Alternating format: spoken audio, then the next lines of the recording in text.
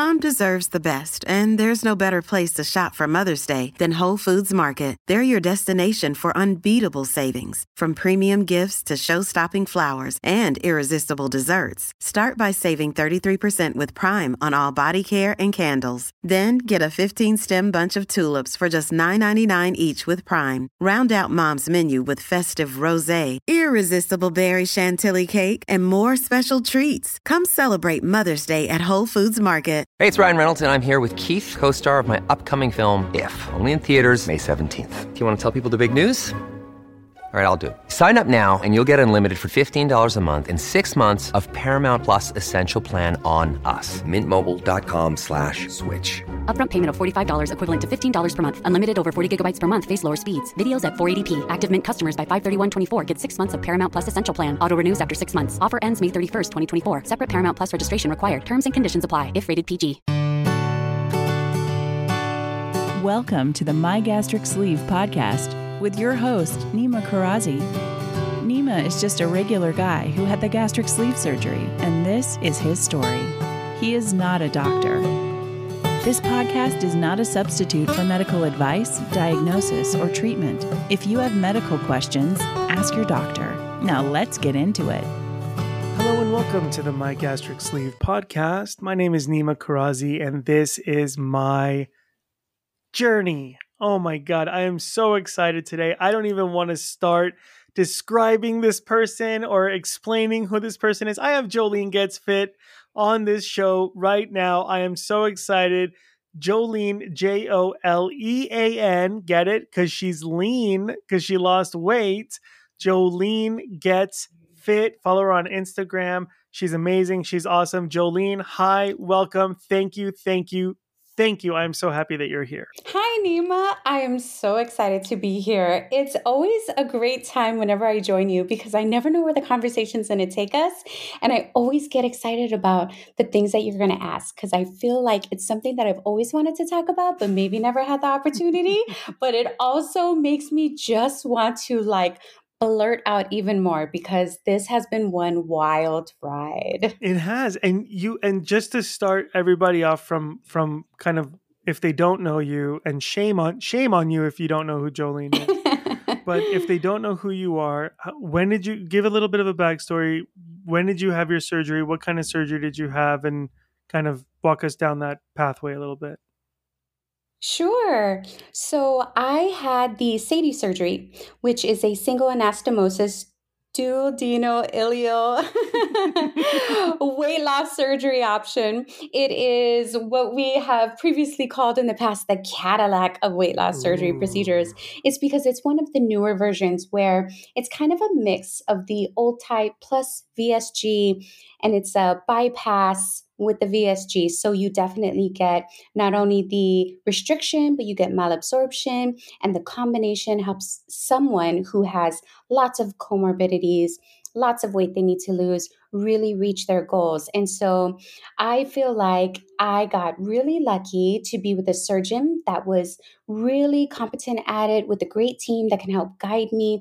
And this all happened pretty much during COVID. I ended up getting my surgery March 2021.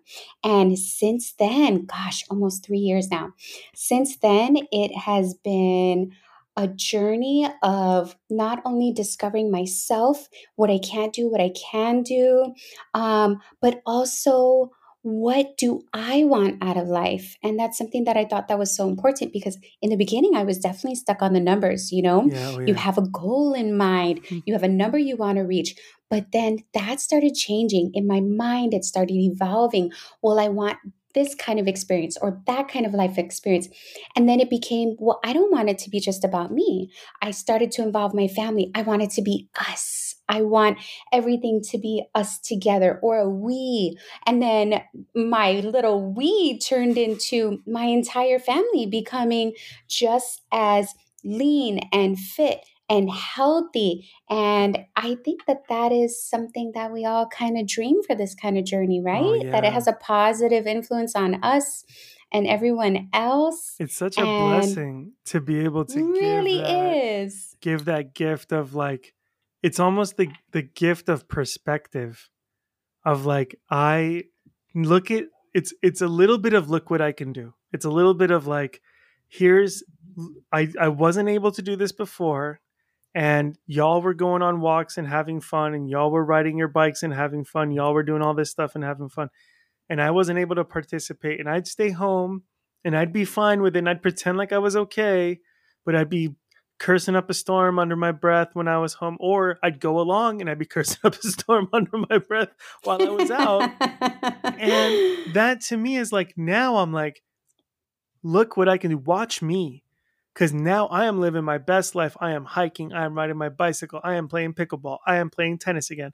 I am having all the fun. I am doing triathlons and Yes, 5Ks. And now it's like, let's get other people involved. And now that the lovely Michelle's had the surgery, and I don't want to do a spoiler or anything, but she's lost a good deal of weight. I'll do a follow-up interview with her as well, of course. Amazing Great. She's doing so well. And now we're going on walks together. We played pickleball once. We're gonna play it again. We have to play it again. I bought the paddles already, so we have to. We've invested. All right. So, it's on. So you had this. Do you feel comfortable talking about what your weight was? And absolutely. You do? That's awesome. I love that. Because I was like, I'll start first because I always think people feel more comfortable if I say first. I got all the way up to 410, and then I got down to 290. No, sorry. Imagine. I got down to 390 for my surgery. So I lost 20 pounds. They asked me to lose 40 pounds, and I said no. And then I lost 20 pounds. So I got to 390. Then after the surgery, I got to 260. So I lost a third of my weight. And I felt, Jolean, I felt so good. I felt so lean. That's awesome. I looked so skinny, and I was able to run. And everywhere we went, I'd run. We went to Chicago, I'd run. We went to London, I ran. We went to, not London, Iran. We went to London, England. And then we went to London. I was running in London. And we went to, we went to Exeter. We went to, all these different places. I would go running in the mornings, and I was all about it. And then all of a sudden, that little sugar started sneaking in. The carbs started becoming more and more. The liquid sugars, liquid calories, and all these things started adding up. And then I started ballooning back up, and I got to all the way to 298. And I was like, I need to do something. So then now I've been doing a pouch reset. Now this is going to go after my episode about the pouch reset, but right now I'm about a week into it. So a little spoiler alert for all y'all. This is only 1 week into my pouch reset. I'm interviewing Jolean. And one thing that I've learned, which is the most amazing thing, the pouch reset wasn't really to lose weight. And to be honest, I haven't been weighing myself every day because that's not the point of it. The point of it initially was to shrink my stomach back so that I can kind of reset and recalibrate. What's ended up happening is it's reset my goals. And now I'm looking at, I haven't had sugar in a week. And first of all, I'm fine. Second of all, sugar-free Gatorade is great. So what have I been complaining about? I have a what the lovely Michelle likes to call titty baby mouth. What? I have a titty baby mouth where I'm like a little titty baby and I don't want to eat. It's like she's like, this is like a diet, whatever. I'm like, I'm out. I can't. This is a sugar-free. I'm like, nope, no, thank you. It's bullshit. I can't. Or this is turkey bacon. I'm like, it's lying. It's lying to you. And I don't like it at all.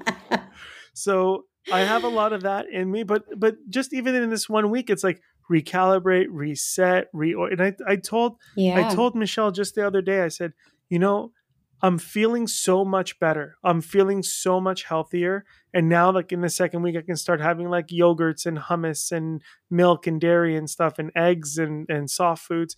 And I'm going to do that for another week and then that's it. But I feel so good and I feel so healthy that I don't want to go back to sugar. I don't want to do it. So I drink energy drinks and I do all that prime stuff and the thing. I don't want to do that anymore. So I want, more water, more protein shakes as inner meal drinks, but not as a full meal replacement. And anyway, it's a lot to kind of think about, but it kind of all comes back to having that moment of realization and having that inclusivity with the people that you love the most. So you and I saw each other when? That was a year and a half ago? Yeah. when we all came up to Washington and we hung out. That's right. That was so Yeah. much fun.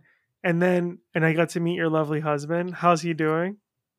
Oh, he's doing amazing. Yeah, he's totally on board with everything that I'm trying to do and trying to get leaner and fitter. And he is even outpacing me I love sometimes it. because he's on it. It's like he got the bug. He got that same kind of like drive and initiative that you were talking about. Once you clean up the diet and you take out the sugar, all of a sudden it's like you realize how strong you are and you can make through it.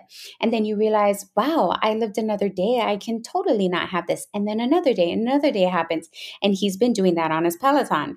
And he's been on it. And another day comes, another ride. And he is just miles ahead of me. And it's amazing. I love how much that this mindset that I put myself in has also reverberated amongst our family. And then we all are just wanting to be healthier, wanting to do more. Yeah. And I love it. I love it too. That's so awesome. I love that guy. He's such a solid dude. I mean, like I don't. I mean, physically, he's also like a very solid man. Yeah. But like just meeting him and seeing him, like he was just so. He's like such a fan of you, and I love that when I Aw. see it in either direction. I love that from one spouse to another. It doesn't matter in which direction.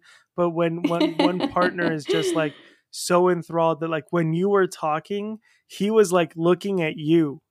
And I think that's the coolest Aw. thing. Cause like most people, when their partner is talking, they're looking at the people that are out there. Cause they're like, oh, Mhm. are they going to be offended? Or are they going to be upset? Or are they going to laugh? Or, are they going to laugh at the right part of this story? Cause I know this story, but he was like watching you the whole time. Like he loves you so much. I love that. Oh, that's so awesome. We must have had a really great day because there are days I annoy the hell out of him where he doesn't even want to look at me. He's in another room. He's staying in the bonus room. Oh, He'll text me instead of come and talk to me. So we must have been having a great day that time. Yeah, that's a really good No, day. he's super awesome. Me and you got super lucky. Like the lovely Michelle. yeah. She's just so amazing and funny and so supportive. And I love that we have spouses that are totally on board with what Yeah. we're going through and what we need. And, even when I told Vince in the way beginning, when I weighed myself, and so shockingly, 258, that was my biggest number. Yeah. But I am 4 foot, at the time I was 4'11". What do you mean? And that's not even 5 feet. So that's like, well, you know what? After I lost 100 pounds and then I went in for my doctor's appointment, I had my annual physical, everything. She was like, let's remeasure this again. So I got under the height ruler and they redid it. And they were like, okay, keep your back straight. Is your feet flat on the ground? You're not like bending your knees or anything. We looked. I am standing as straight as I can stand. I was 4'10". How did I lose a whole inch? What the hell? Like, I am short enough. I never reached 5. I never reached the 5 that I wanted to reach. And now I lost weight. And apparently I lost fat off my head, fat off my feet. And somehow Your neck I am got now shorter. even shorter. You got a shorter neck. What? That's what happened. Yeah, I guess. I don't know. I mean, of all the places that I would want to lose weight, I never said my head and my feet. Like, that's the last thing that needed to go. But it happened. And at the end, I was just super grateful because I ended up hitting 141. So that was my lowest. So it was over 100 pounds that I lost. Off of 258 is massive. Yeah, 258. It's crazy. I was really excited about that. And then I definitely wanted to get more fit and have more shape. So I tried to build more muscle. I even went in for a DEXA scan to see how much body percentage I had in fat versus muscle versus bone. And I'm hoping that, in a few more months' time, after, that full year has passed and I've tried to reach some goals that I set for myself, I'm hoping that my DEXA scan will show that I have definitely added more muscle because I tell you, I'm almost 3 years post-op and that weight creeps up. Yeah. And that number creeps up. And sometimes when I'm doing squats and I'm using heavier weights or I'm swinging with kettlebells, I'm thinking like, yeah, this is going to give me shape. But I'm also reminding myself by the end of this week, when I weigh myself, Yeah. I'm also going to probably be like 3 pounds heavier. Right. And it could be just because your muscles, they're Yeah. growing. And then also when they stretch, when you're weightlifting, you're actually pulling in and holding in more water weight, Yeah. more protein, more mass. I mean, that's just how muscles build up. They Yeah. definitely are heavier. So, my weight fluctuates up and down in the 10-pound range, and it drives me crazy because every time I get farther away from my lowest weight, 141, it does this mental game in my head. Does that ever happen to you? It messes with me. Oh, yeah. Does it mess with you? Absolutely. Yeah. But to me, it's a little bit more like I started having these conversations when I was 260. I was like, okay, here's what I'm going to do. I'm going to try to get down to 250. And like, I'm really into boxing. Like boxing is like one of my favorite sports to Ooh, watch. I'm terrible at fun. everything, but I love watching boxing. And so boxers have a thing called fighting weight, and then they have a thing called walking weight. So they walk yeah. around at like 300, but they can fight at 280. So I was like, all right, if my fighting weight's 250, if I get to 250, then I can always reach 250. So my fighting weight will be 250. I'll walk around at 260. So let me try to get to 250. So then I was like eating cookies and crackers and peanut butter and s'mores on a Wednesday and not realizing why I would. And then I stopped weighing myself because like when people say the 2 times that you need to check on yourself is when you don't want to look at your bank account, and when you don't want to step on that scale is when you need to do those the most. Because those are facts. That's just it's Man. a bad reality, and it sucks, and it's an Yeah. adulting thing that no one ever tells you about. But it's the truth, man. It is the God's honest truth. So it's one of those things that I was like, I don't want to get on the scale. And then I started going up and creeping up, and it was like 266. And I was like, okay, that's fine. I'm still in the 260s. And then I was like 270 something. And then I was like, okay. So then I started like rationalizing and negotiating with myself. Maybe 260 was my fighting weight. Maybe 270 is my walking around weight. And instead of like motivating myself, like, okay, now I really need to like dig deep and do this better, I went the opposite direction, and I ended up convincing myself until I had a hard line. And I've talked to people in the past that have said things like, I'm having weight issues right now. If I hit this certain number, then I'll talk to a doctor about having this surgery. But until that number, I'm fine. I'll tell you the truth, you're not fine. And the longer you stay at the number that's close to the number you're scared of, the more damage you're doing to your body, and the more damage I was doing to my body. And so now that I'm back on track, I can say this, but if I wasn't, I'd be like, yeah, you're fine. Yeah. So it's just we try to convince ourselves, right? 100%. And you talk about your ups and downs all the time, about positive things, big successes that you've had, and then like issues that you've been having as well. Even knowing that like muscle weighs more than fat, what a pound of muscle looks like versus what a pound of fat looks like. And you could be getting slimmer, but gaining muscle. Like I'm a big built guy. Like I'm 5'8.5", right? In the morning. Mm-hmm. So I'm built bigger. I don't think I could ever get down to like $160, like where I'm supposed to be, but I could probably get back down to like 190 or 200. And I talked to my personal trainer buddy who does this, like that's his like profession. And he has like really high end clientele. And I was like, he did the DEXA scan. He did all that stuff. He was like, you're built strong. Like your muscles are strong. Your leg muscles are insane. There's like almost no fat on your like thighs, your quads. Like everything is like great. It's your stomach and your chest and your arms. And you need to like burn all that fat. And I was like, 100%, brother. I agree. And I asked him, I said, do you ever think I can get down to 220? And he's like, without even a flinch, he was at 100%. And it's all I want is to get to 219 so I can be in the under 100 kilogram club. I want that. I want that so bad. Oh man. You can get there. I can. I know I can. I know I can. Everyone's telling me I can. Of course I can. So I'm just gonna have to make it a priority. But tell me some of your successes and some of the the kind of roller coaster ups and downs that you've dealt with with the weight training and stuff. I love your videos on Instagram where it's like you do a time lapse of you on the treadmill because your head doesn't move.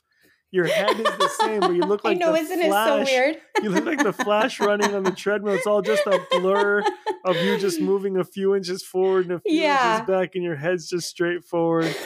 It's great. And I do that for a reason because of all the weight that I lost. I have so much extra skin. So there are a number of times that I've recorded and I've even posted where it's like regular live, not a time lapse. And I tell you, the jiggle wiggles and the everything, like it is embarrassing. I can't stand it. I don't like it. I don't like the way. Look, I mean, we all have those insecurities, but I mean, it's overwhelming and it doesn't motivate me. And so because I use IG as a motivator for myself, it's my own accountability page. I really just want to see myself do it. And then know that I've done it. I can make through it. I can add another 5 minutes. I can add some weights at the end. I can do it. And I can see myself being successful and doing it in the past. I can do it again. And the time lapse does that because for some reason, it tricks my mind into thinking that 30, 40-minute workout is really only 19 seconds. When I see it play back and I'm like, oh yeah, I can do that. And so usually I will, put on a movie, something really action-packed or lots of comedy, something that's distracting. And then I get on the treadmill because I'll tell you, honest to God, even before weight loss surgery, it's the same after weight loss surgery. I don't care about working out. I'm not interested in working out. I'm not motivated or yearning or like dying to work out. I don't talk about wanting to work out. Like it's just not in me. Yeah. I had literally have to force myself to do it. And I have to find ways that make me want to get off the couch, that make me want to get on the treadmill. And I, do whatever that takes. And sometimes it's nice to see a reminder like, dang, I did that how many times this week? Yeah. Or, wow, last week I was able to just add, maybe 5 or 10 minutes of at least upper body, workout since I did my cardio and got my legs moving. This past week, I also did a time lapse on there and I did treadmill lunges. Ooh. And I just remind myself like, man, I did 20, 30 of those on top of the jog and cadence that I was doing. So I can do it again. So it reminds me and it pushes me. You can do it again, Jolean. You can get back on that treadmill. You can go and add some more or change it up and challenge yourself and do even better. And so I find that really motivates me when there are moments that I do not want to get on that treadmill or work out. I get that. And there was even a recent picture where like I am wholeheartedly honest with what it looks like. The still image is of me dying on the treadmill. Like I can't get a breath. The weights are like draped, dangling by my thighs. Like I just don't want to do another rep, no more reps. But like, that's really me. That's really me. That's what I look like. I'm dying on the treadmill. I'm forcing myself to work out. I distract myself with a good movie or maybe something with hot guys on the TV. Yeah. You try to run towards them. I get that. Yes. Yeah.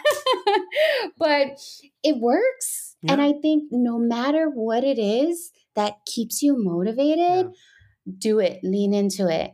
And I love that you are doing pickleball. I've never done it. Never played. Great. I used to play tennis a bunch and it's so different than tennis. It's kind of like if tennis and ping pong got together and collaborated on like the best parts of each sport.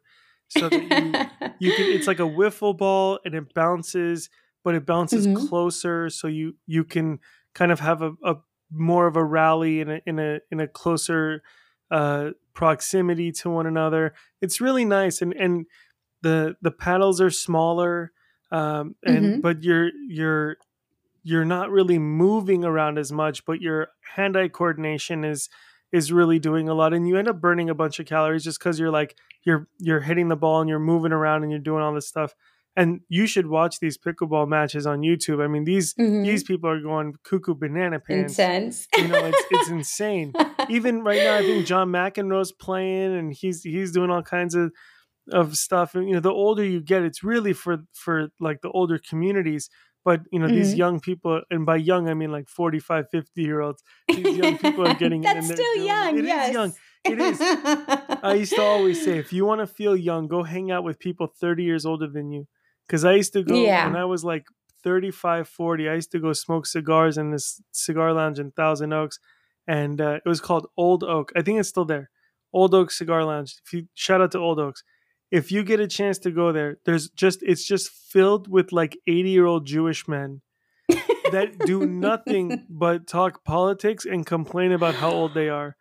And I went in one day smoking my cigar and I said, "Oh man, I just feel so old and I feel so." And they're like, "Hey, Whitebeard, how old are you?" And I was like, "I'm like 40 or 30, 35 or whatever I was at the time. I'm like 30." And they were like, "Oh my God, you have a lifetime ahead of you. You have you have 50 years before you get to us." And that's how long some people live. And they were Oh just telling me, like, man. man, when I was 30, what I would give to be 30 again. Like, you're a baby. And I was like, this is all I needed. It's all I needed, just to hang out with like Oh. older people. And one of the things I suggest to everybody, go talk to your parents, or if you don't have your parents, unfortunately, talk to someone in that higher generation than us. An uncle, an auntie, somebody who's older than us, and go ask them, hey, when you were my age, did you know 100%? Were your finances 100% secure? Oh, hell no. You go, good, good, Yeah. good. I don't need to know all the details. I just want to know we're in the same boat, man. Because you just keep thinking I'm 43. I should have my finances set and done and perfect. And they are not set. They are not done. And they are not perfect.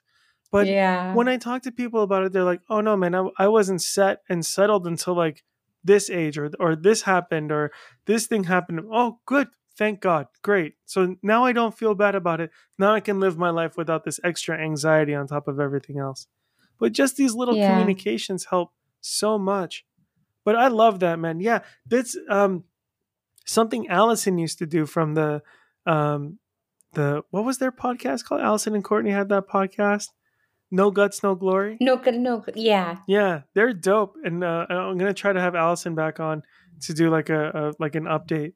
But Allison and Courtney had that. And Allison has this thing that she does where she only watches one show when she's on the treadmill. Like she has a treadmill show that she can only watch if Yep. she's on the treadmill. So then she gets hooked. So if it's Mm-hmm. like only Murders in the Building or whatever, she's like, okay, I have Yep. to watch this. I have to catch up. I love that So show. I have to. I know. I love it too. I'm waiting for the next season. I can't wait. Every season, I'm like, what's gonna happen? The first episode, I'm like, that guy's the killer. And then the next episode, I'm like, Yeah. nope, it's that lady. And then the third episode, I'm like, what just happened?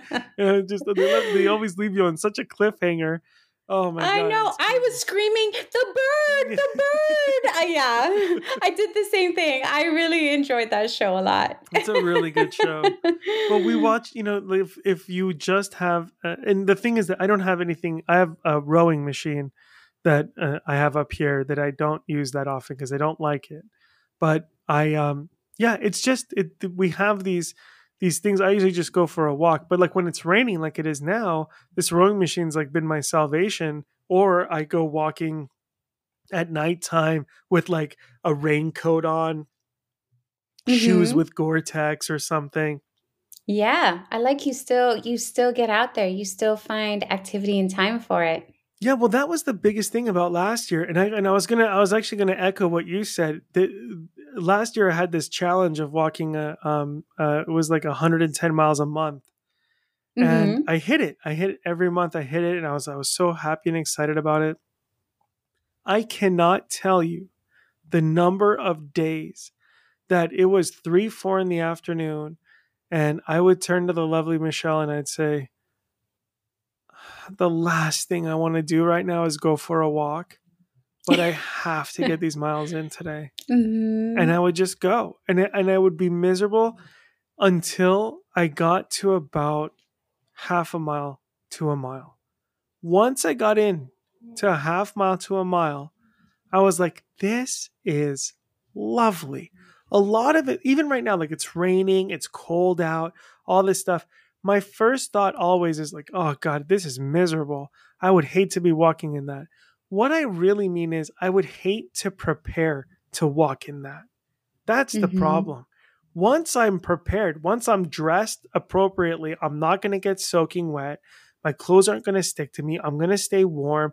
I have reflective gear on. I have a headlamp or whatever. My hoodie's up. I have a hat. I'm ready to go. My hands are in my pockets. My watch is set. I'm going to go walk for 30 minutes and I'm out there. It is so soothing and beautiful and wonderful to be walking out here. It's cold, dress warm. It's wet, dress dry. I don't know what else to tell you, but like these are all excuses that we come up with of I can't walk right now, it's raining. I couldn't possibly do that, it's raining. It rains, man. What do you think? People in Seattle are all just like overweight because nobody can go outside? Pivot. Just pivot. Yeah.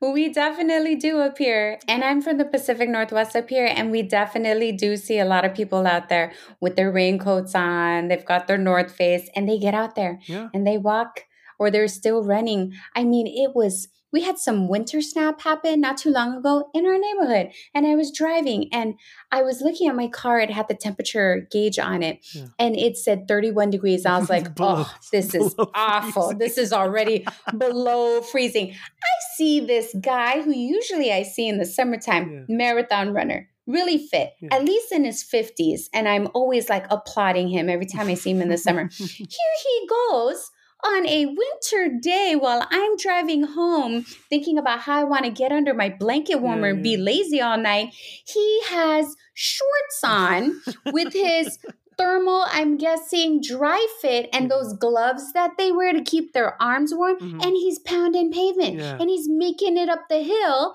that I'm like gunning my gas to get up. And I'm like, how is this possible? He's got like at least 10, 15 years on me and he's doing it in 31 degrees. And I'm like, all right, that's a sign. That's a sign I can't get under that blanket warmer. That's a sign to hurry up in my mind.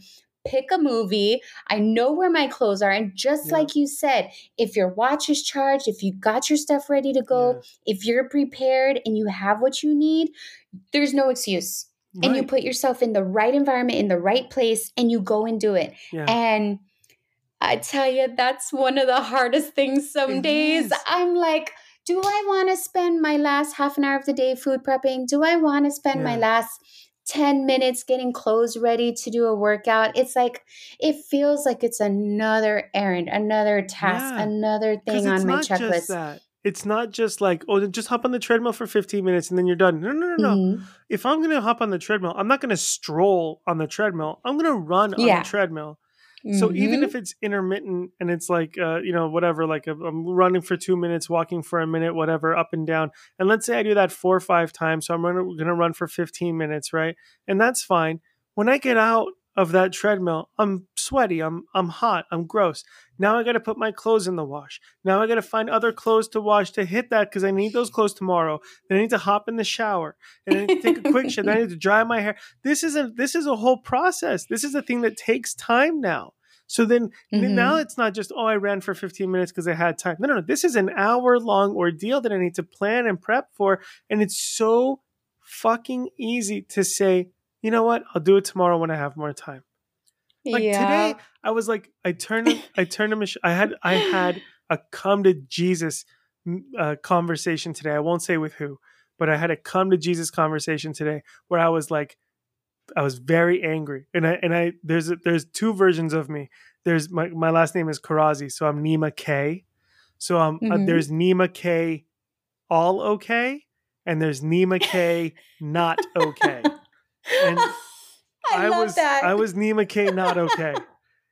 Oh no. Like, I can't believe this, and we shouldn't have that, and this shouldn't happen, and that should happen this way, and this should happen that way, and how dare you, and you implied, and you thought, and you shouldn't, and I should, and I did, and I didn't, and you couldn't, and I could, and I had this whole thing, and then it was all done, and I went downstairs, and I was like, the last thing I want to do is go for a walk, but it's the thing I need to reset. Otherwise, I'm going to be a bitch all day. I'm going to be in a shitty mood.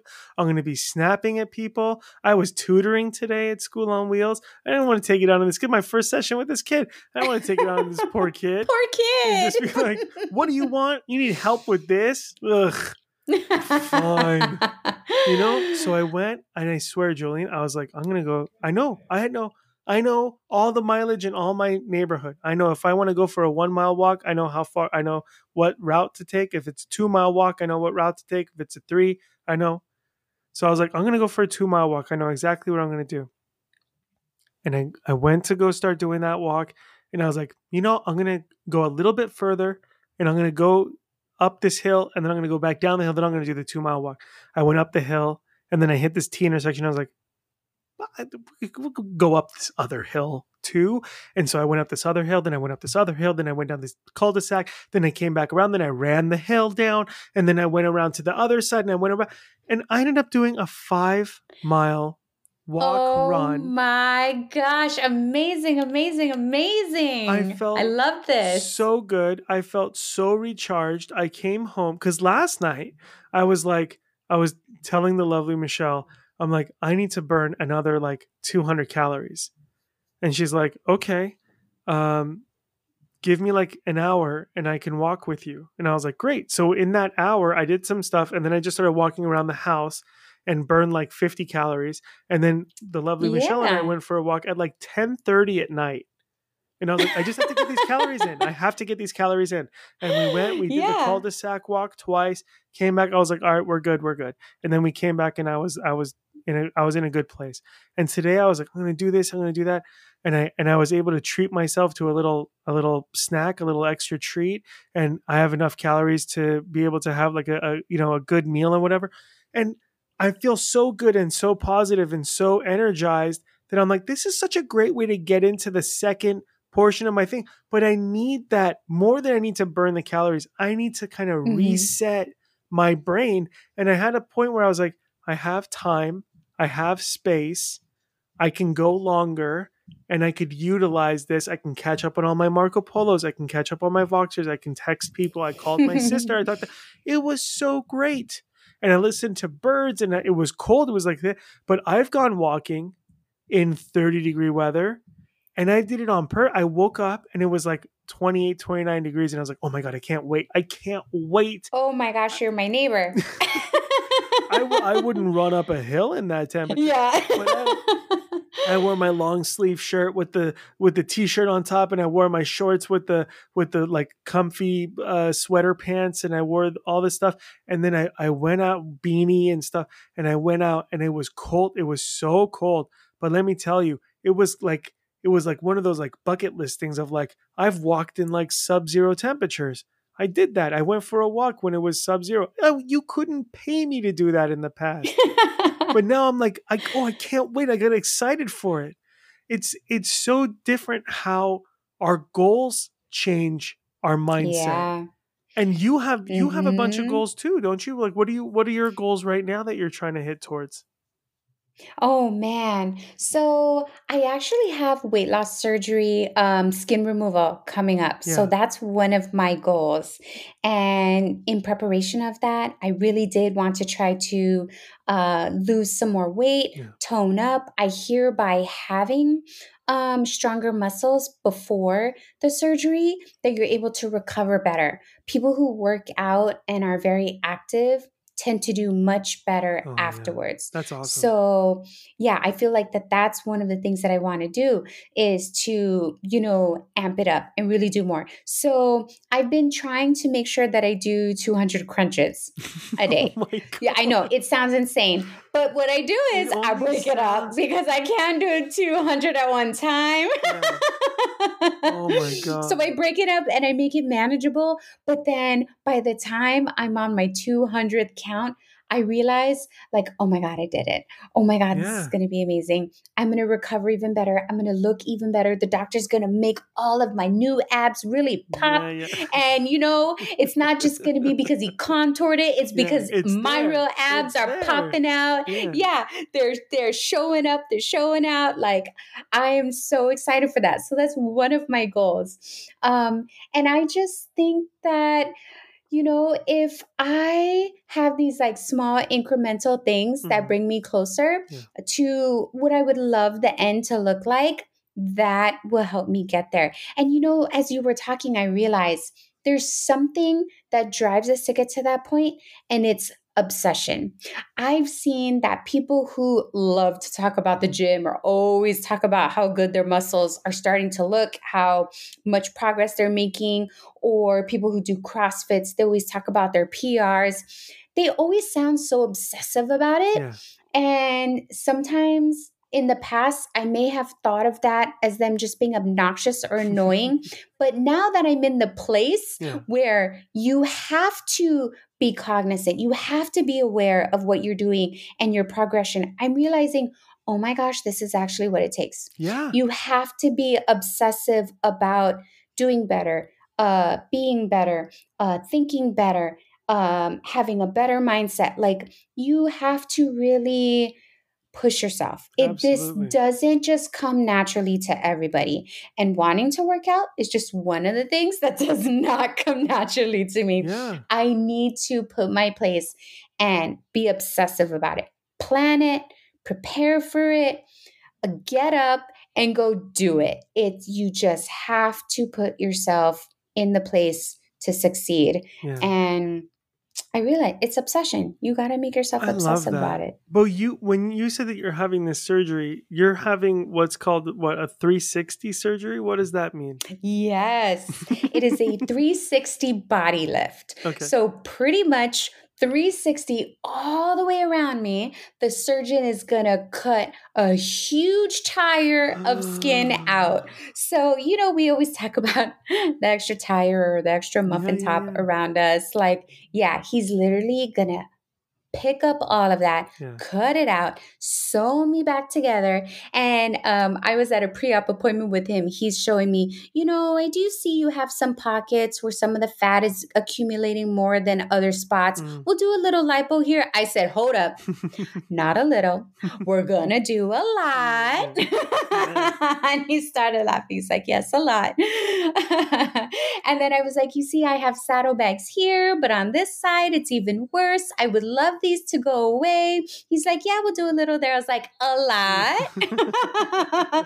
Correcting him like a mom. It's going to be a lot. But I'm so excited.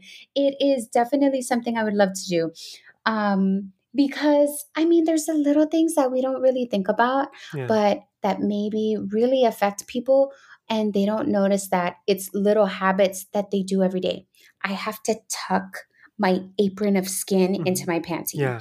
I have to suck in this layers of flabby skin when I zip up my jeans because I don't want the zipper to snag on the skin hanging over. I have to intentionally clean my belly button every other day because it's hiding under layers of skin. Yeah. And after working out, it gets sweaty and it can't stay moist or you're going to have skin breakdown. Yeah. It's like these things that I've just in the past 3 years come to accept and just do and take care of. Yeah. I don't want it anymore. I don't want this excess skin. It's not about being beautiful or perfect or, about having this 6-pack abs and this tiny little waist. I am so tired of having to care for this excess stuff that I don't want anymore. And so I was like, that's it. That's it. I'm going to do it. I'm going to sign up for the procedure. I am going to get rid of it. I want to take care of myself. Maybe I won't do a time-lapse video on Instagram anymore because my belly won't be jiggling and shaking like crazy. But it really is, man, the self-care. You don't realize like how much you have to do when you have all that extra skin. It's incredible to me, the few people that have gone through this. Most of the community, when they lose that amount of weight, just stick with that amount of weight because the fact that their insurance even covered their surgery is phenomenal. And then outside of that, to have this skin surgery, most people go out of the country to get this done. I know, because it's expensive. It's very expensive if insurance doesn't cover it unless you can convince them that like, oh, I'm getting skin tags because my skin is rubbing and I have chafing and I have a rash and this is causing, candida and all this other stuff. And so then you can kind of try to convince the surgeons to do something about that. But even that is like piecemeal. You can't just say, well, Mm-hmm. my underarm is flabby, so now you should take fat out of my thighs. It doesn't work that way. It doesn't work that way. Yeah. They're hip to that, Yeah. you know? Yeah, and even insurances are really picky. So you have to prove that the skin is causing a burden. Yeah. And then when they do approve some sort of surgery, usually it will be just a pannus removal, which is pretty much the skin that hangs over, but they don't fix the muscle that has stretched underneath. Yeah. So for women who have had babies, usually when you do the mommy makeover, they will also correct the muscles, the rectus muscle or the abdominal muscles in the middle, sew them back the way they're supposed to be. So there's other things that aren't covered that you usually should do. And then insurance will only cover certain things that have to do with maybe symptoms you had, like skin breakdown, Yeah. but it ain't going to be pretty. They do not set you up with like a plastic surgeon that's going to make it look really nice. And in some cases, they don't even give you a belly button. You should look What? that up. It's insane. They will cover the skin removal, but it is an extra cost 'cause if it's you want to aesthetic. keep the belly Yeah, button yeah, because yeah. it's aesthetic. Yes, Yeah. it's cosmetic. It's It's not cosmetic. It's necessary. cosmetic. It's no longer needed. And there are women who have had to say, okay, fine. If that's all insurance will pay for, I will take it. Because, they probably medically really did need the pannus, the extra skin removed. In my case, I would like my belly button. Yeah. I would like some lipo. I mean, I've worked so hard to get lean and fit and try to make this tight, and there's only so much I can do. And so I'm going to do the other route, the non-insurance way, and I'm going to go and see an amazing surgeon who will do it the way that I would love to see my body. Oh, I nice. want to be happy with my body changes. So I've chosen a surgeon in Bellevue, Washington, Oh my God. through Athenex. His name is Dr. Dry.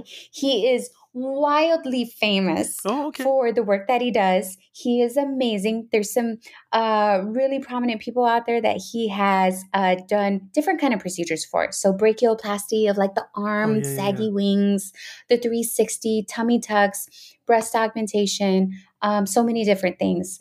But he also was a physician that has lost a significant amount of weight. So he knows what it's like to be someone that is really big and the challenges. And then he got super fit. So if you see him online now, it's like, what?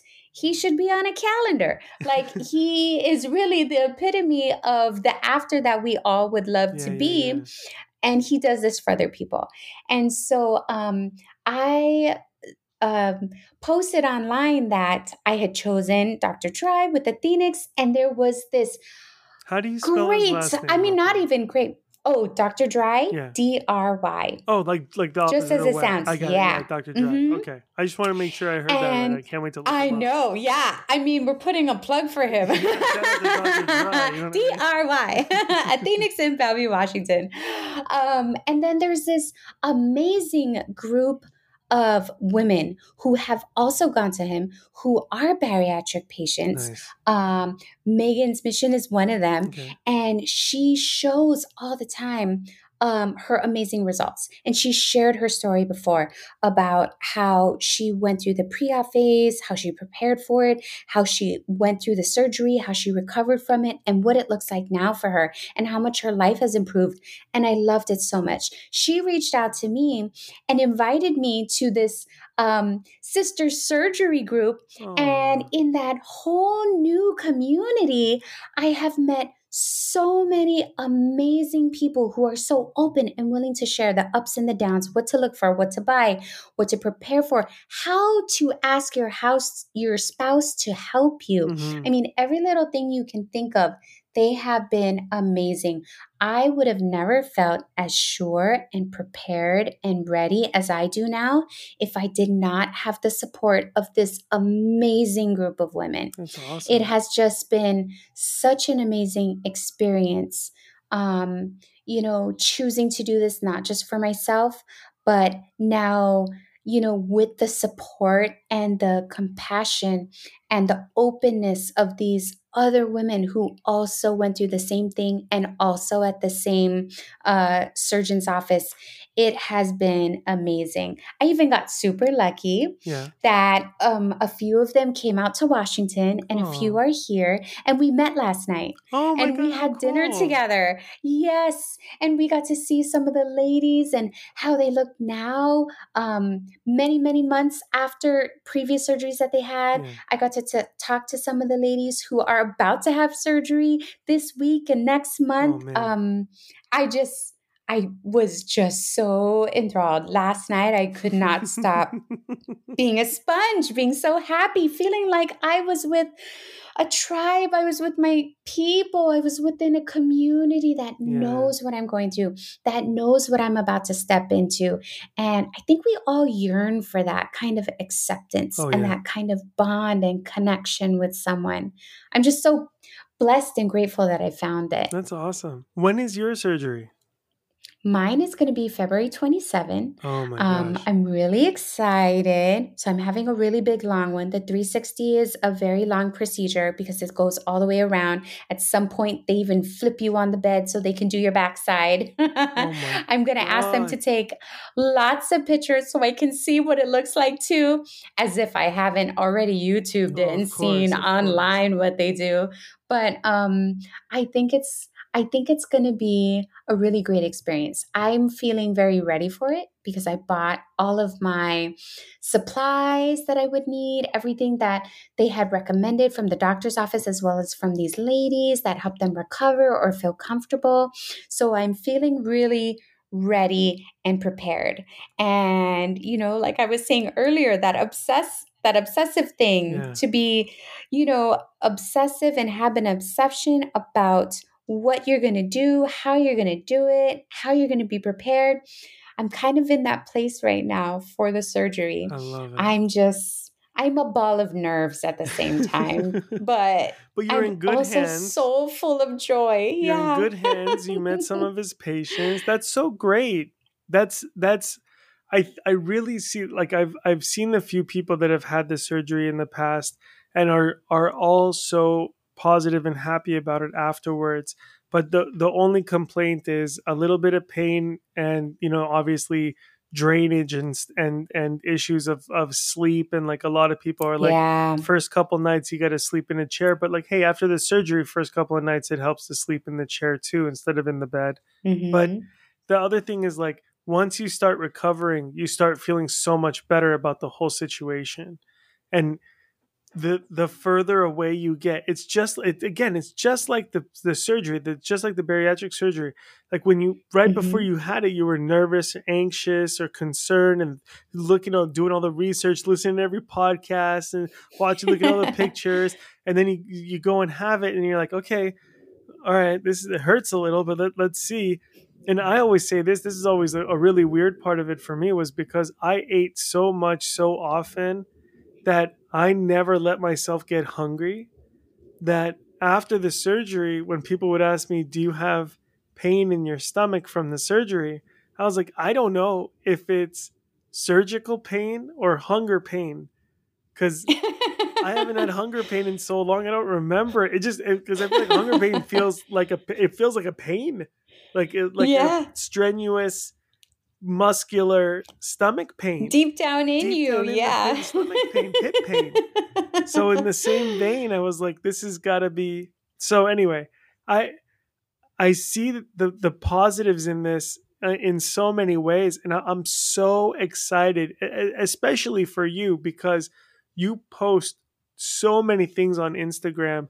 And I think even recently you were posting something that, if I remember correctly, about a little bit of a struggle with like, I don't know, food balance and dietary balance. And were you having like a little bit of an up and down recently in the last couple months? Yeah. Oh man, I tell you, especially because I know surgery's coming up, and I'm like, a few weeks ago I was like, oh my gosh, it's a month away. So you kind of go through this phase like, should I go ahead and enjoy everything now and then like really restrict myself and do the right thing like a week or 2 weeks right before the surgery? And so I started like not binge eating, but like starting to eat everything that I've been wanting Yeah. so that I can get that, like desire and that food hunger, like out of my head and like Yeah. quench that thirst and kill that little hunger pang before it's too late and then too close to surgery, then I can't have it anymore. And so I was eating a little bit of snacks, maybe one cookie. We get a lot of candy and treats from patients at work because I work in a clinic. And so, I have a little something here and there because it was the holidays and Christmas. And then we would have work parties and they always have, cakes or treats or things like that. I'm like, oh, a little bit here and there. I go with my family to Costco and I don't know why, but Nutella comes in a 2-pack. And then it's also like a gallon size looking bottle of Nutella. And somehow it, unknowingly ended up in the cart. Hint, hint, Jolean put it in the cart. And then somehow I have this favorite spoon that I usually use to eat my butternut squash, but it's an amazing spoon that gets all of the corners in that big Nutella jar. Yeah, I'm with you. I never let anything go to waste. I ate the whole jar of Nutella. What did I have it with? Long? I don't know. How long did you have? Crackers, toast, nuts. I ate that thing in a week. That's a lot. Yeah, that's not good. That's a lot. That's a lot of Nutella. Yeah, that's a lot of Nutella. Yeah. And usually people, I don't know, spread it on a croissant or put it on some bread or eat it with strawberries. Oh, Nima. Oh, no. I had a full-on digging with a spoon, shoveling it right into my face. And I was enjoying it. It was so good. I was a little too obsessive about this Nutella, and the obsession was in the wrong place. But do you feel like you got it out of your system? You feel like you could close the door on the Nutella now, and because I by the way, also I love Nutella too, and I see all these other jars of like, oh, hazelnut spread or chocolate hazelnut spread from whatever, like the Ralph's supermarket generic brand of stuff. And I always think to myself, like, just spend the extra $1.50 and get the authentic thing that is good. Yeah. And I love that stuff, but everyone that I knew that ate it would have just a spoonful of it on toast, spread it out with bananas on top, and then have that with like a glass of milk and an orange juice. And that was their breakfast. And they were like, I feel good. I had some carbs and I had some sugar and I had some protein in the hazelnuts and I had some bananas for fruit. And then now I had an orange juice and a milk. I'm set for the day and I'm good until lunch. And I'm going to have a tuna salad sandwich. They're trying to convince themselves. And I'm sitting there like you with a spoon in my Nutella. And I'm like, we're supposed to put this on a bread? Why would I have extra carbs? Yep. Don't need any of those extra carbs. Just Nutella carbs. This is gluten-free, just freaking Nutella. I don't mess with carbs. I'm off of carbs, you idiot. I'm having Nutella. Oh my gosh, that is my nemesis. Yeah. That and the Ferrero Rocher balls. Oh yeah, super nemesis. Oh time. My gosh, that's my kryptonite. I don't know what it is. Like, I mean, I can't say no. And then I fall to pieces after I've stuffed, 6 of those golden balls down my face. Like, I mean, come on. I was talking to someone about Seriously. Where it's like, there's a fat way of eating that skinny people don't understand. And if you're not fat, I'm going to teach you something. If you're listening to this and you're not fat, you're just into it or you like Jolean or whatever, I'm going to teach you something. So when fat people approach, let's say there's a tray of Ferrero Rocher, just all stacked up and whatever, and it's all willy-nilly. It's not like in a pyramid or anything like in the movies. It's just kind of like there's like 30 or 40 of them like in a bowl, right? You don't just walk up and grab one and leave. The first thing you do is you walk over to the bowl and you grab a Ferrero Rocher. You make sure nobody's looking. You slide that right in your pocket. That's first. One right in the left pocket. Then you grab another one like it's the first time you're looking at the Ferrero Rocher.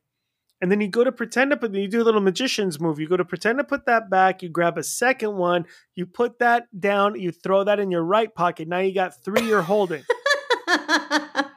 Then you look at your fictitious date/person at the party who is on the other side of the party and you go, they have Ferrero Rocher. You want me to get you one? Okay. And then you grab 3 and then you walk out with 3. You eat 1 on the way there. You throw that in the trash in the kitchen on the way out. Then you have 2. You walk over to this person and you go, I got you. They have Ferrero Rocher in the other room. I got you one. And they go, I don't want it. You put that in your left pocket. Now you're holding 2 left, 2 right, and you look like you're just eating 1. You're going to have 6. That's you just 007 that table of Ferrero Rocher. There's sleight of hand. This is called fat of hand. This is this is how we do it, and this is how we do it with cookies. This is how we do it with all this stuff. I'm spilling all the secrets. But Ferrero Rocher is one of those things that if it was like a Reese's peanut butter cup that you opened it and there was like 3 or 4 in like a king size, I would just house them. The fact that there's any sort of like 2-second interval between each one that I have to open and then get rid of, and there's like glue on the bottom of the thing, is the only thing that stops me from eating 30 in a clip. They're so good. They're so good in every way. The little hazelnut in the middle, wrapped in Nutella. It's like the perfect ratio amount of each part. Perfect amount of wafer, perfect amount of crunchy nuts on top, perfect amount of hazelnut without it being too overwhelming or too chocolatey or too sweet. It's just like, and then the textures from the crunchy through the soft, through the creamy. It's like the most perfect amount. Absolutely. I mean, no one can do it better. No. And have you had the Lindt? You know, the Lindt has the truffles that are individually packaged. Mm-hmm. It's too much. It's too much. Too rich. If they're in the fridge, it's way too hard, and then you don't get the creamy texture in the middle. If they sit out they're like avocados of the chocolate world. If your avocado is ripe, you buy an avocado from the supermarket, it is ripe for 30 seconds at 2:30 in the morning, and then it goes immediately to shit. And Lindt truffles are at the right temperature exactly for 1 minute of one day, and that is it. The rest of it is soggy and wet and hot and melty and gooey. You still try to eat it. It gushes all over your mouth. It's terrible. And overly sweet, saccharine sweet. I think that's the other advantage of the Ferrero Rocher.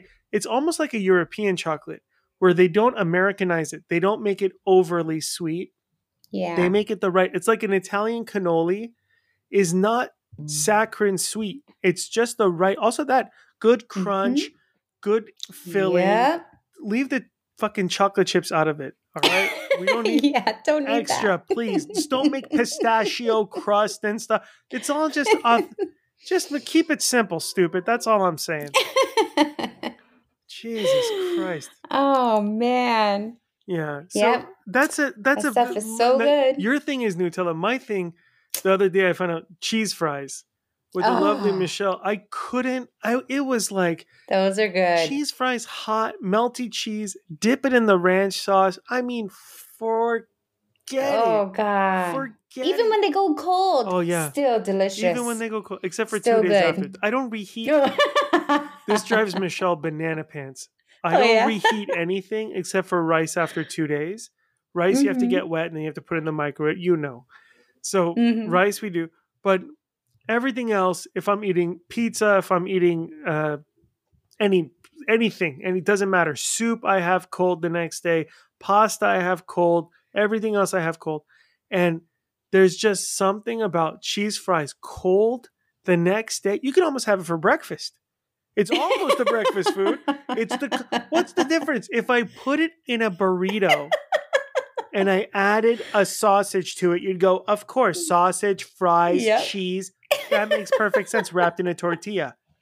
But the fact that I don't do that, you're like, ew, gross, that for breakfast? I'm like, I eat pizza for breakfast. Why wouldn't I eat? People drive me bananas, Jolean. I can't. I just can't.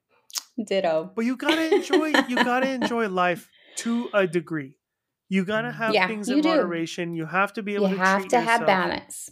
Yeah, I balance. practice 80-20. That's what I do because I found that people who try to do full restriction and cold turkey, it doesn't work, or No. it will work for a week and then they can't maintain it. It's just not realistic. Yeah, It's yeah. not practical. It's not real life. It's not applicable everywhere you go Absolutely. because 100%. there's some times when you're like on the road or a road trip, you're not always going to find a healthy salad that's, perfectly organic and everything that you need. You're going to have to go to the fast food and you're going to have to make the best Yeah. decision. And it's 80-20. What is the 80-20 80-20? works. I'm not So familiar with 80% of what you eat should be healthy and appropriate for whatever your dietary or health needs are. And then 20% is where you get to balance. So some will call that their cheat meal or Okay. their treat, or the 20% might be their dessert, or something sweet that they earn. Yeah. And so it could be anything. And for some people, they even count that 20% could be like a banana bread, something that's Oh. got lots of fiber, and it could be like healthier homemade, but they count that as their treat Sure. because it's still something sweet, even though it could be something super healthy and still really great, nutritious for them. Yeah, yeah. So it depends on whatever the person chooses to practice their 80-20. But the point is to ensure you're being practical and practice moderation and balance, and also not starve yourself. We live Yeah. one life. Yes. You gotta enjoy this life. Yeah, absolutely. It's So so eat those true. cheese fries. Eat them, but just eat a few. You know what I mean? That's Yes, it. You just you gotta don't grab. need to have 5 plates of No, it. man, you just gotta do. Yeah. There was a thing going around for a while where someone was like, "Would you welcome to this Mexican restaurant? Would you like to have 20 tortillas?" And the guy's like, "Oh my god, why on earth would I eat 20 tortillas? That seems crazy." And he's like, "Okay, what if I divide them into quarters and then I fry them and then I put salsa in front of you? Then would you like to have 20 tortillas?" And he's like, "Yes, that makes perfect sense."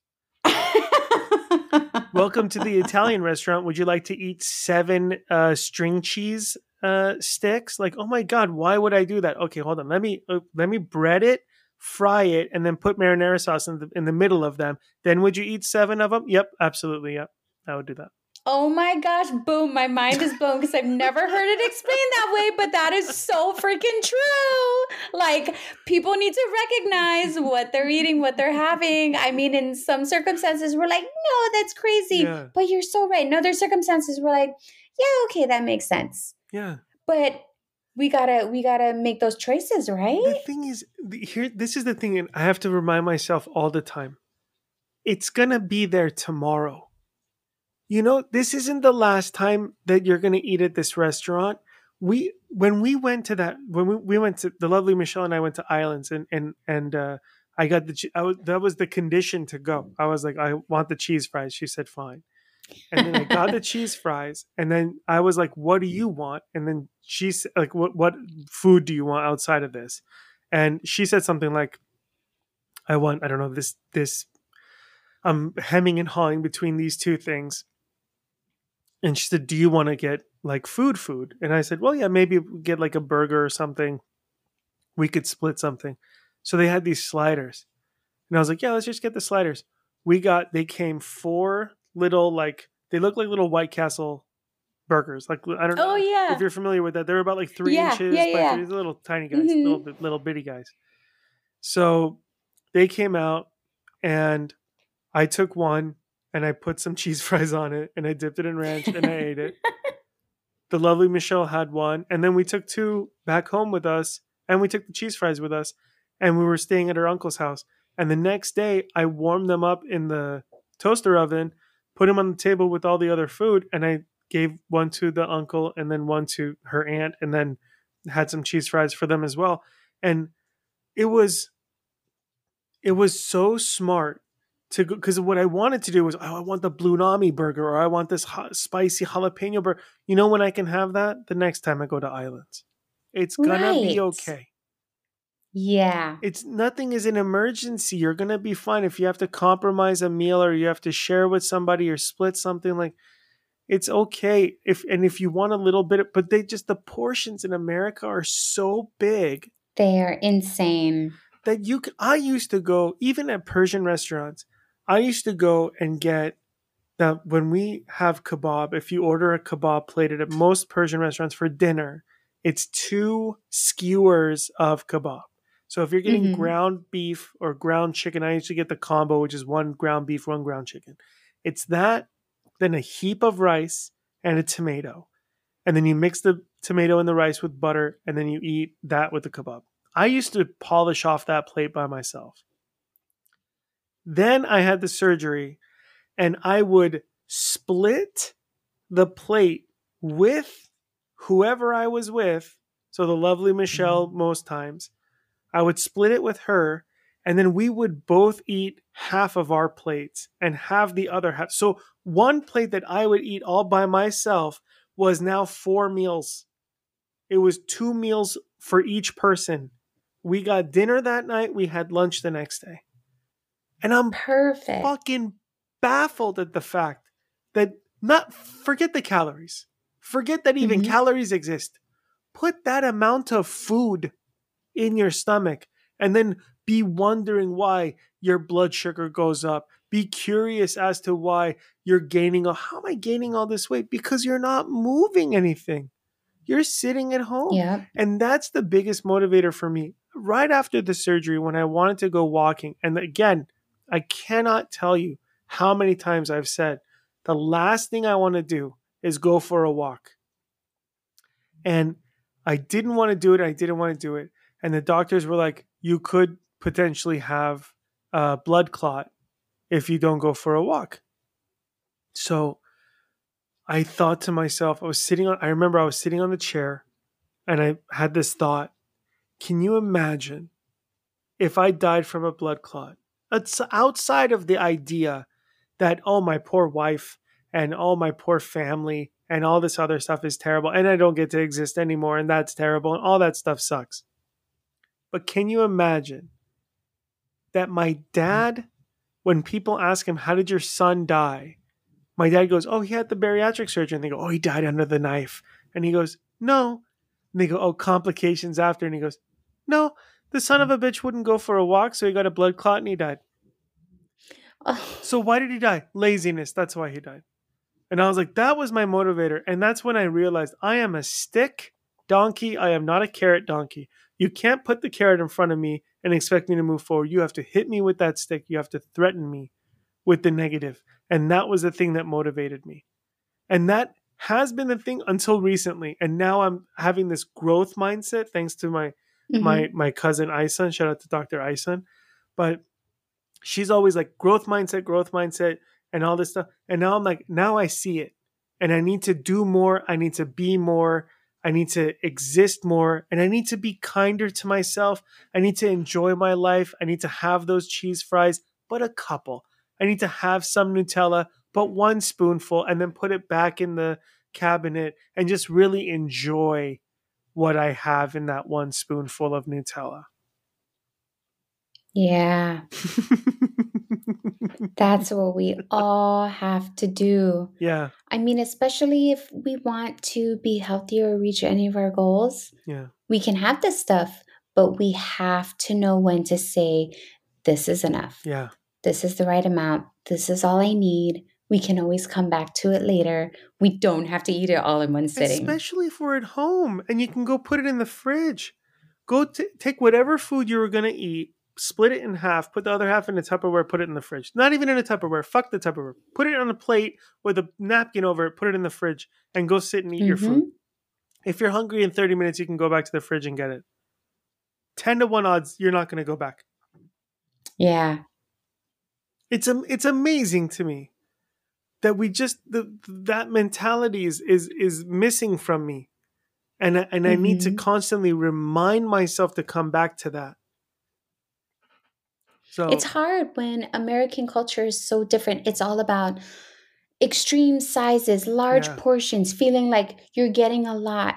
from a business, or a serving should fill up the plate, Yes. not necessarily be nutritious. Just the amounts and then the displays of gluttony on our plates. I mean, it's crazy. I also struggle with the cultural aspect. Being a Pacific Islander, we would get in trouble before if you were served food and you didn't finish it. Yeah. And sometimes that food is even triple the size of what, any of us should be eating in one sitting. Yeah. And then there's also that cultural aspect where you can't turn away food That's that right. other people have made, because then It's rude. now you've offended that's them. right. Yes. That's right. And there's so many things that we are challenged by, Yeah. whether it's American lifestyle marketing that we Oh, see yeah. in pictures and Absolutely. commercials, or culturally with our families at home. It's a struggle, but the only way to get beyond that is to put ourselves in the right mindset, to be obsessive and say, is this suited for me? Yeah. Is this what I want? Is this what I need? Is this the right amount for me? And then to just simply say, I'm good. I mean, I'm 100%. done. I save it. These fast food companies have done their research, and they know the color red and the color yellow make you pay attention. So that's why so many of them have red and or yellow in there. And the best shining example of that is McDonald's. Oh, yeah. Like, you are talking about a company that is known throughout the world just from 2 arches. That's it. It's not even the letter M anymore. Now it's just a symbol, like a Batman signal in the sky. Come here and get these burgers, and people just go because of convenience. Yeah. And it's so different from how it was 40, 50 years ago. These companies didn't exist the way that they do. The road infrastructure was different. The cars were different. Work-life balance was different. Families were different. And so now we have all this change, and everyone's like, why is there so much more obesity? Because now everyone has to travel and go to work. They have to work longer hours. They have to wake up earlier. They have to get home later. They're exhausted. They're tired. They need energy drinks in the morning. They need coffee throughout the day. They need food in a quick fashion and pace because everything is now. In France, they have 3-hour lunches at high school. I know, they have siestas too, and I'm just, man, our culture is something else. But that's something that we can kind of educate the next generation on, like, hey, it's okay. It's okay to have healthier options. And look, man, it's more expensive to be healthy in this country than it is to be unhealthy. If you go to the supermarket, try this out. Go to the supermarket, go look at the chicken breast, and go look at the organic chicken breast, and look at how much you're getting for let's say you're going to spend $50 on chicken breast. Look at how much you get with the organic chicken. Look at how much you get from the chicken that's pumped with steroid that suffocated under its own chest and died. That chicken. And if you're a single mom or a single dad with 2-3 kids, and you got to feed your whole family a chicken dinner that you're trying to make better, what are you going to do? You're going to go spend all your money on that? Yeah, you're going to get the big fat chicken breast, and you're going to maybe add some vegetables to it and then a sweet sauce to get the kids to eat it. Yeah. And that's another thing. Kids, impressionable kids, what kind of choices are they going to make? I watched a documentary and they were talking about bodegas. Oh, yeah. And a kid walks into a bodega. Are they going to grab the chips or the banana? And some of them will probably want the banana because it's probably going to be healthier or much more appealing, or they don't get enough, fresh fruits or vegetables. But when they got $1 and chips is $1, but the banana is $3, what are they going to choose? Yeah. I mean, it's horrible, the options, the food prices, the inequity. It's such a complicated mess. I don't know how to make it any better. But I feel like knowledge is power. And definitely if more people knew, what is healthier, how much they really need to eat, what is actually really good for them, and staying away from some of these marketing ploys that tell you you have to get more. Or you have to make more or serve more because that's the right thing to do. Oh, gosh. If we can move away from that. I think what we're seeing right now, and I'm just thinking so fondly about the very beginning of our conversation where you were like, I love where we go. I don't ever know where we're going in our conversations. And I'm like, I have a fairly good Yes. idea. I never thought we'd be talking about this. But there is this really interesting thing that's happening currently where vegetables and fruits that are going to supermarkets have to be aesthetically pleasing for the supermarkets to purchase them, because consumers, Yeah. for the most part, that go to supermarkets are looking for carrots that look like carrots and tomatoes that look like tomatoes. And if the tomato has like a little bump on it, that's like another baby tomato, or it's like a deformed, it looks like a different weird shape tomato, or tomato looks like a potato, or the carrot has like three legs or whatever, those aren't good. So then there was a company called Ugly Produce or something like that. Yes. And so I know that one. they went to all the farmers and they were like, we will buy all of this stuff. And at first the farmers were like, take it. Then the farmers were like, hold on.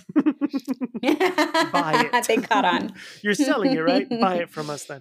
So then they buy from all these farmers. They get all this like, ugly produce. And then they sold it to the people like us that are like, I don't give a shit. I want a carrot to eat a carrot. I don't want a carrot to look pretty. Fuck, I care. So then that started happening. Then there's a company now called Free Water. And so this all happened with Ugly Produce, and then it started happening with other produce companies as well that started doing this. There's a company right now called Free Water.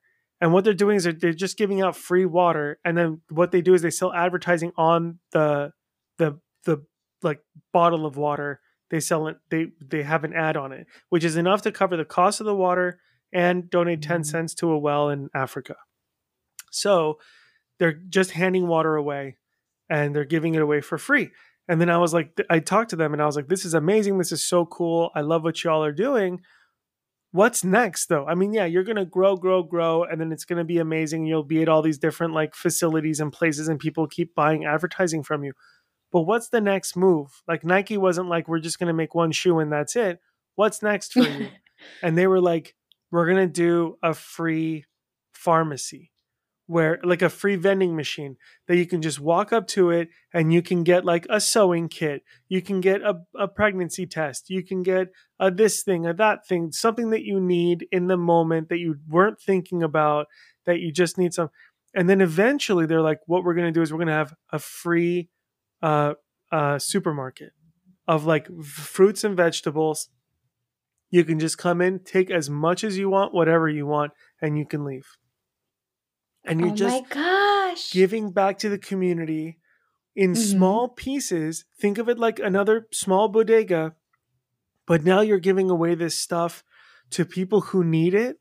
It's a lot like when you go to small wintry towns and all around the statues in the wintertime when it's snowing, they'll put scarves or jackets or knit caps or whatever on these statues. And you're like, look at these dumb people putting...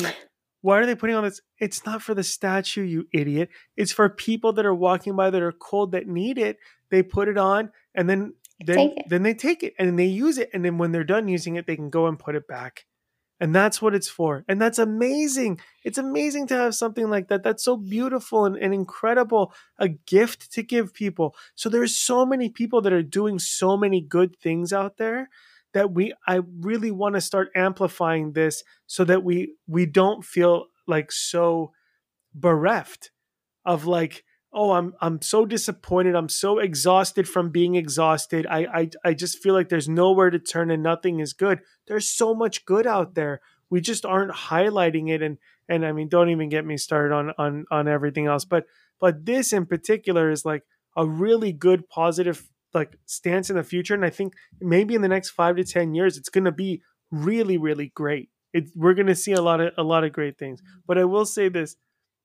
There was a comedian, Ron White.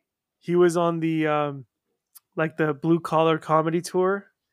And he had a joke, Jolean, I'll never forget. I still like chuckle about it every time when I think about it.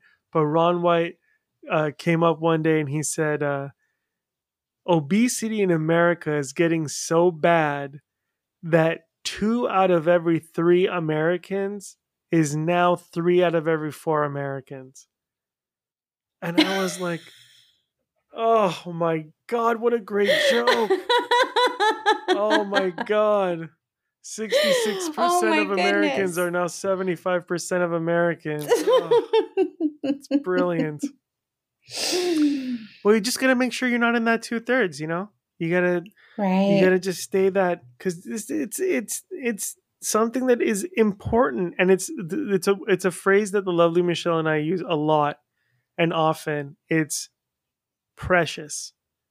And how far I've come and how far you've come, and the trials and tribulations and the ups and the downs and the goals and everything else that we've talked about the last hour and a half, all of that is so precious and so meaningful that we need to hold on to it and make it so that it's all been worth it, and strive for the future, not only for our I future, love but that. for everybody, to be there for them. Yeah.